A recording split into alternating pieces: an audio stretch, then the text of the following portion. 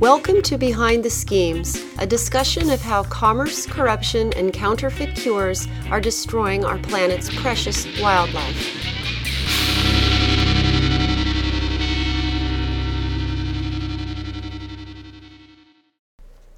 This is Risha Kota-Larsen with Behind the Schemes, and in this episode, we're talking about laundering wildlife in Southeast Asia. Today, Southeast Asia's unique wildlife is making its way to nearly every corner of the world as exotic pets, folk medicines, and even short-lived curiosities. Many of these species are found only in Southeast Asia, and the region is quite literally being emptied of its wildlife. Although some of this trade is legal, a significant portion of it is not. Chris Shepard, Deputy Regional Director of Traffic Southeast Asia, gives us an in-depth look at how the region's wildlife is being laundered with trade loopholes and smuggled to markets all over the world. A very disturbing story recently unfolded in Thailand involving wildlife breeders who were essentially laundering tigers and other animals for illegal trade. Can you tell us what was going on here? But this isn't an uncommon mode of smuggling in the region, where people are claiming to be breeding animals and either exporting them with paperwork saying that they're from a legal source and legally captive bred, or have facilities that are not allowed to trade, like a zoo or something that's not permitted to engage in international commercial trade of particular species. And then, of course, there's actual collections, wildlife collections with illegally sourced animals that aren't even permitted to operate. So any number of these scenarios could have been behind that. I was looking at the list of animals in this instance, and I noticed tigers and other big cats. What would be the significance of having those types of animals in this type of operation? Well, big cats are in high demand in international trade, either live for zoos or collections, or for bones and meat, which are traded largely to Eastern Asia, to use in traditional medicines or for consumption. So very likely this was a commercial operation to supply one of those demands. And so they would be using paperwork and laundering these animals then. Is that how that works? That's actually a very common mode of smuggling wildlife in the region, using paperwork that's either false paperwork or government-issued paperwork that's been altered or falsified, claiming the animals to be from a legal source or claiming wild-caught animals to be captive bred. How much of the illegal wildlife trade would you estimate is taking place under the cover of legal trade? You said it was fairly common. This is a very big problem in the region. It's widespread. It's happening all the time. It involves a huge number of species and huge quantities as well. How many animals are involved? That's hard to say. How many people even is hard to say. But it is an issue that we're working on a lot. Captive breeding of reptiles, for example, that we're constantly coming up against cases where reptiles are taken from the wild, declared as captive bred and exported by a legitimate exporter, with paperwork saying that the animals are captive bred when in fact they're wild. This is very common in Southeast Asia, with markets in Europe, in the United States, in Japan, in Hong Kong, and it's very difficult for the enforcement agencies in the importing countries to do anything about it. It's very hard for them to tell whether or not the animals are captive bred or wild caught. The dealers know that this is the challenge the enforcement agencies face, so they take advantage of this.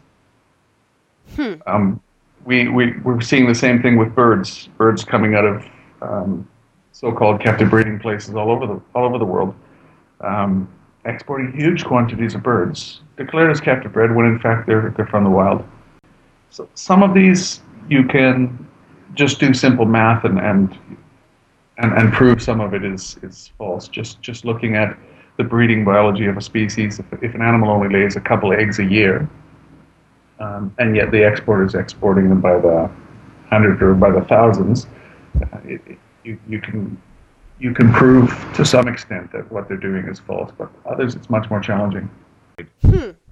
But a lot of the species from Southeast Asia, for example, Mm-hmm. with the exception of the Chinese softshell, Mm-hmm.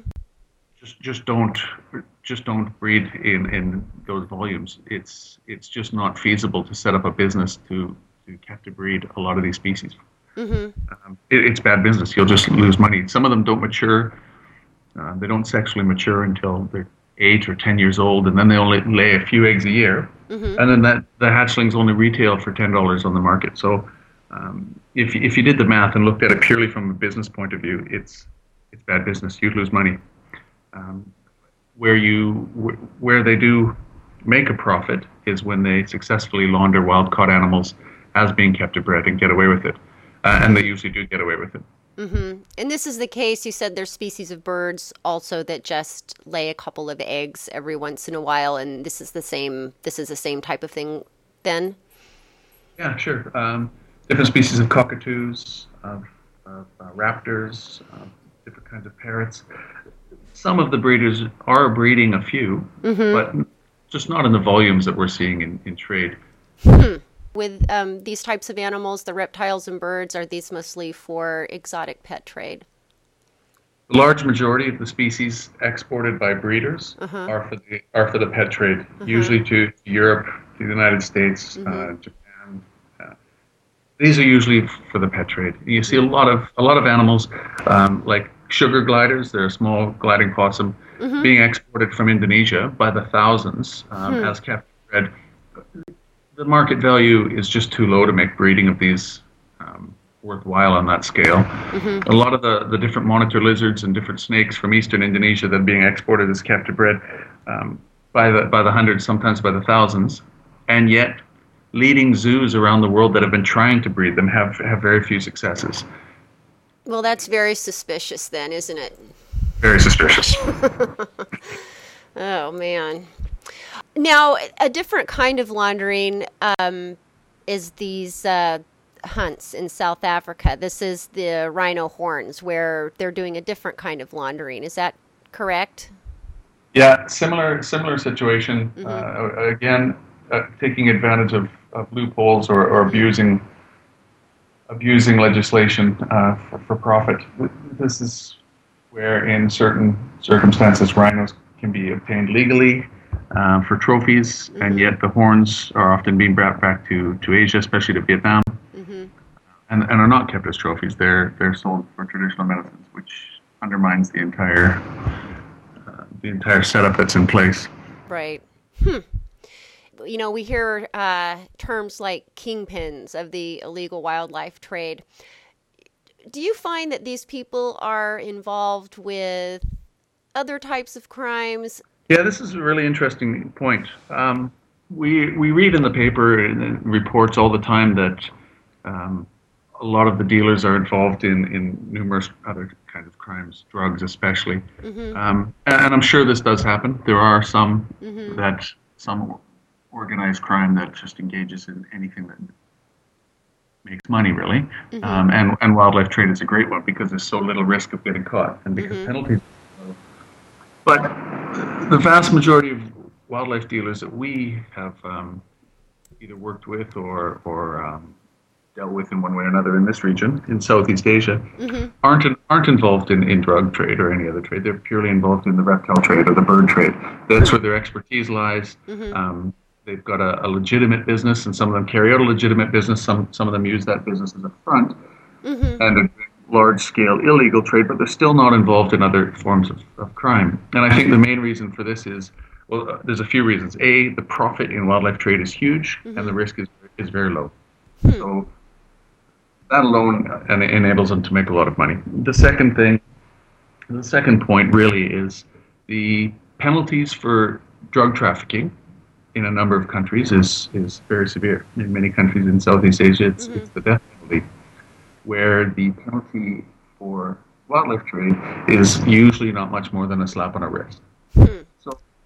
So when you're making this much money, and if you are engaged in the drug trade, the police are going to be putting a focus on you. There is Mm-hmm. going to be a lot more attention to your business. If it's just wildlife, in most countries, it's just not a priority. Mm-hmm. So you'll continue to get away with your illegal business, making a lot of money, And again, you're not at risk of any real serious penalties compared to these other kinds of crime. It's just kind of a business license that they're paying. Yeah, in some places, compared to the profit some of these wildlife dealers are making, even if they do get caught, the penalties are so low, it's not much more than a tax compared to the profit they're making. Some countries, Malaysia, for example, has recently greatly improved their legislation. So the tools that the enforcement agencies have at hand are getting stronger. But we're still not seeing very many people caught, and even fewer of them being convicted. It's just still not a priority. And going back, you said that sometimes the wildlife business, you said that's did you say that was a front for another kind of business? Wildlife dealers often have a legitimate business, exporting wildlife, breeding wildlife, or exporting wild-caught animals. And this legitimate wildlife business is often used as a front to cover a huge sort of behind-the-scenes illegal wildlife business. So they'll have permits to deal in X number of species, but in reality they're dealing in many, many more, including a lot of protected or totally protected species. Oh, okay. So they're laundering then. They're essentially involved in wildlife laundering. They're laundering or just pure sort of classic smuggling, wildlife stuffed in a suitcase and smuggled out of the country. Huh, okay. And then you're talking about these guys having businesses, but we're always hearing that illegal wildlife traders are actually impoverished and that their actions are justified because they're just trying to feed their families. But it doesn't sound like that's accurate. I mean, are we really talking about a business enterprise here that's basically being run by criminals? Yeah, we hear this a lot as well, and it really is quite interesting. It depends where along the trade chain you're looking. Often at sort of the collection end, the people that are out collecting animals that they in turn sell to different middlemen. Some of these people are definitely living below the poverty line and are doing it to try to make some extra money. But that's usually what it is extra money. Most times we found that the people collecting the animals are employed in plantations or farming or other sort of rural or forest work, and finding animals that they can sell is a bonus. So, for example, the turtle export out of Sumatra, we did quite a bit of work on that and found many people are collecting the animals, but none of them are collecting full-time, and none of them relied on that as a full-time income. And when you get up to the middleman level, and then up to the retail commercial exporters and importers, these people are a long way past they're not near the poverty line. These people are usually making a lot of money, and poverty and sort of putting food on the table is no longer an issue. It's more like putting another BMW in the garage. Oh my gosh. It's not a poverty issue at all anymore. Oh my gosh. Going back to these people that you said may have other work, they might be working a plantation and then just collecting animals. How do they know what kinds of animals to be looking for to collect, or are they just seeing things and grabbing them in an opportunistic way? For certain species, agents will visit rural areas or small communities and basically let everyone know if they find freshwater turtles or pangolins or certain species of birds or snakes that have a higher commercial value, that they'll be back to buy whatever they catch on a regular basis, weekly or monthly or whatever. So there's sort of order, but in a lot of cases as well, it is opportunistic. If you look at the bird trade in Indonesia, for example, if you went to the big bird markets in Jakarta, there are some high-profile, expensive birds that have been caught on order, but there's also a lot of just random species that have been opportunistically caught and are just wound up in the market so somebody can make a buck. Ugh. And when you say on order, who would order something like this? Do you mean like the agents that you mentioned, or at the buyer level, like the person who wants this exotic bird in their home? Both, but usually it's in the case of international trade, usually it's the large scale exporters. Oh, okay. They know what they have markets for, what the demand is, They may have orders from retail companies in the US, for example, or in Germany or the Netherlands or wherever. And so they'll put the word out that they need X number of certain number of species. So it goes both ways. Basically, you can sell whatever you catch, but the high value stuff is a lot more often it's on order. Huh. So when you say retail, are you saying that there's times when people in the U.S. are walking into, say, a large retail pet store and they're seeing some exotic birds and reptiles, and there'll be a sign in there that in big letters that says captive bred? Now, are you saying that sometimes they're not captive bred? Is that a possibility? I'm saying very often they're not captive bred. The retailers, a lot of the big importers, in my opinion, must know what they're importing is not wild caught, or is not captive bred, sorry. But perhaps some of them don't know and are being sort of deceived by the exporters. The exporters know. They're the ones ordering the wild caught animals and exporting. Some of them do breed some animals in some quantities, and some there are some that aren't engaged in the laundering at all and are running a completely legitimate business. The ones that aren't are giving them all a bad name, and they're sort of getting painted with the same brush. But a lot of the reptiles, especially the sort of the high-end rare species, don't breed well in captivity and are naturally wild, are naturally rare in the wild, and just demand such a high price that they just overlook all of the breeding and the policies in place and just export them as captive bred. It's easy to do. They're getting away with it all the time, and it's not just reptiles and birds. There's sugar gliders, there's wallabies, a huge number of species that are being taken from the wild and exported as being legitimately bred in captivity. Wallabies? Huh. Yeah, if you go to the markets in places like the Chatuchak market in Bangkok or the Pramuka market in Jakarta, it's amazing the variety of species you can see. Wallabies, tree kangaroos, cassowaries, different kinds of cockatoos, squirrels, leopard cats, you name it, you can find it.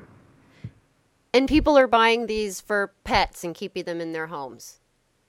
Yeah, for pets. A lot of them are novelty pets. A lot of them, in the past, they've been referred to, and I quite like this expression, as cut flowers. They look nice in the market. They're cheap. You buy them, you take them home. They look good for a couple of days, and then they die. Similar to cut flowers. That's very distressing. Okay. Now, going into what happens when these people are caught, we love it. Everybody loves it when authorities bust wildlife traders and they're confiscating either live animals or things like rhino horns or ivory, pangolin scales, whatnot. And this is always good news, but in your opinion, how much of the actual illegal trade do you think these seizures represent? The tip of the iceberg, if tip that. of the iceberg. Yeah. And how small would that be, do you think? I wouldn't want to put a percentage of any kind on it, but it's very little, very little. And the thing is too that we have to remember is even though they've made a bust and they've confiscated some rhino horns, that means those rhinos are already dead. Yes. It's got to be a lot more effort put into protecting wildlife while it's still in the wild. Yes. And to taking the major links of the trade chain, putting them out of business, and disrupting these trade chains as much as possible. And then on top of all that, we really have to be focusing on reducing demand. People have to become more responsible in what they buy. There's alternatives if you're using traditional medicines to rhino horn, for example. You don't need an endangered plowshare tortoise or radiated tortoise from Madagascar as a pet. No, you don't. You don't need an expensive cockatoo that's been smuggled in from Australia to Bali and then on to wherever. People just have to become more responsible. Absolutely. How much of this illegal wildlife trade do you think is going on with cooperation of various authorities, either actively participating in it or turning a blind eye? How much of that do you think is going on?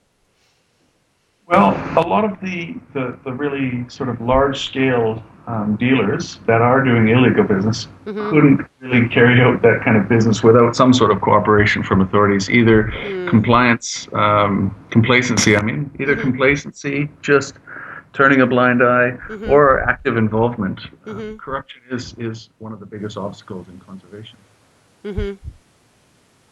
And it's the same with the people that are involved in laundering wild-caught animals as captive bred. The authorities really need to be stepping up their monitoring of these places and putting into place better systems that make this sort of smuggling more difficult.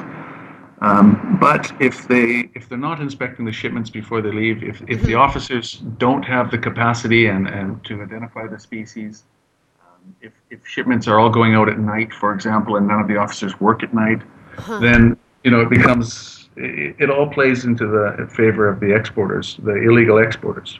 Do you think this is the same regarding ivory, rhino horn, that sort of thing across the board? Do you think that there's cooperation going on everywhere with that? I would say it's quite widespread. Okay. And again, though, we have to be careful. There's a lot of enforcement officers out there that are doing their very best to put an end to the illegal trade and doing their best at the job. Definitely. But you get, it doesn't take too many rotten apples to ruin the whole. Very sad.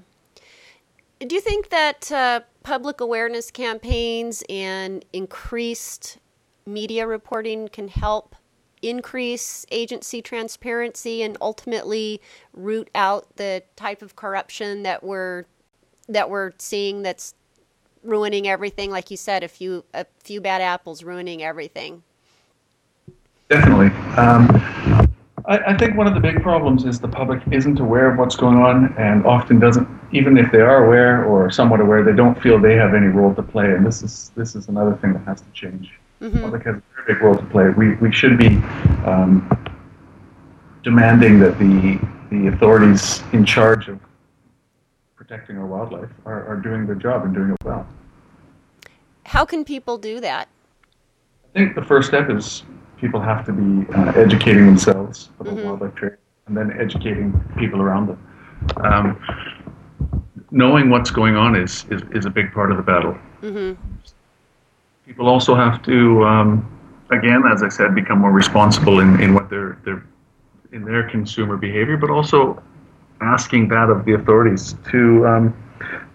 The public should be pushing the authorities to shut down businesses that are selling illegal wildlife. If stores are selling bear bile openly, for example, for traditional medicine, then the authorities should be asked to shut those places down. Yes. Restaurants selling illegal wild meat, people shouldn't go. They should encourage others not to go, and at the same time, they should be demanding the authorities take action against those places and close them down. Oh, definitely. And going back to authorities, one of the things that I hear people say a lot is CITES needs to do something. But how does that work? Because is it really up to CITES to enforce the laws, or is that the responsibility of the member countries? Can you shed some light on that? Enforcing CITES, implementing legislation and national legislation, is the responsibility of the enforcement agencies at a national level. The police, the customs, the wildlife authorities, it's their responsibility. CITES is a tool that all 175 countries have at their disposal. It's being used in some places and underused in others. I think CITES, there's great potential in CITES as a conservation tool, but like any tool, they don't work on their own. The tool itself is only as good as those that are using it. And in many places, it's underused. Yeah, that's what it seems like. Many countries have become party to the convention. They are part of CITES, and yet they're not fulfilling their obligations. They're not using CITES as an enforcement tool. They're not using CITES to help better regulate trade and strive towards sustainable trade and as a tool to stop illegal trade. And this is a real shame. And at the same time, people are blaming this convention for being useless and ineffective. I think really it's the authorities that aren't using CITES that the focus should be put on. That they should be to blame. Blaming the convention itself doesn't make a lot of sense if the parties aren't enforcing it. Interesting. Very interesting. So finally, can you tell us more about what Traffic Southeast Asia does and also how people can get involved and help you guys out? Traffic in Southeast Asia monitors a lot of the trade. We look at different trade. We examine trade chains and do research on how these trade chains work and how trade impacts wild populations. And we look at ways that legislation and CITES can be better used and better implemented. We look at a number of different issues. Captive breeding of reptiles, for example, is one. Tiger trade is another. Our goal is to ensure that trade isn't a threat to nature. And in Southeast Asia, trade is a very, very big and very real threat to many species. We carry out a lot of capacity building for enforcement agencies, developing tools that they can use, such as species identification guides, and so on. And we train wildlife officers, police, customs, many other agencies, so that they can hopefully be better equipped to do their job and have an impact against the illegal wildlife trade. Great. We publish a lot of reports. All of these are available on our website to help, raise awareness of what's going on, and also to make recommendations of what steps need to be taken if we're to have an impact. Oh, the reports are great. I use those all the time. Thanks. Yeah, we have a long way to go, though. We're a very small organization, and we're not the only one. There's many organizations working to try to stem the illegal wildlife trade and reduce the impact of trade. But we all have a long way to go. It's an uphill battle. Wildlife trade volumes seem to be growing every year. More and more species are in trade. The quantities are going up. Trade routes are becoming more fluid, and it really is. For many species, we really are seeing a crisis. Where if things don't change soon, we're going to lose a lot more animals, a lot more plants. Oh. How can people get involved and help you guys? As I mentioned, I think people, it's sad people think that they don't have a role to play. Everyone has a role to play. And first step, as I mentioned, was becoming better educated, learning more about the issues, and telling others about this. This is incredibly important. The media has been great, increasingly useful, with more and more stories being carried in the press on wildlife trade and on the impacts of wildlife trade. We're seeing, for example, stories about the rhino horn crisis every day, and this is great. People need to know what's going on, and then they need to take action. The actions they can take, people can get involved in conservation in a number of ways, financially supporting organizations and projects that are ongoing, volunteering in some places their time to assist with different projects, also influencing the government, demanding that action is taken against illegal trade. There's many things that the public needs to be involved in, and without the public support, we're not going to get anywhere. That's true. I agree with that. Well, thank you so much, Chris, for spending this time with us today. You're very welcome. Thank you. You've been listening to Laundering Wildlife in Southeast Asia with Chris Shepard, Deputy Regional Director of Traffic Southeast Asia. This is Risha Kota Larson with Behind the Schemes.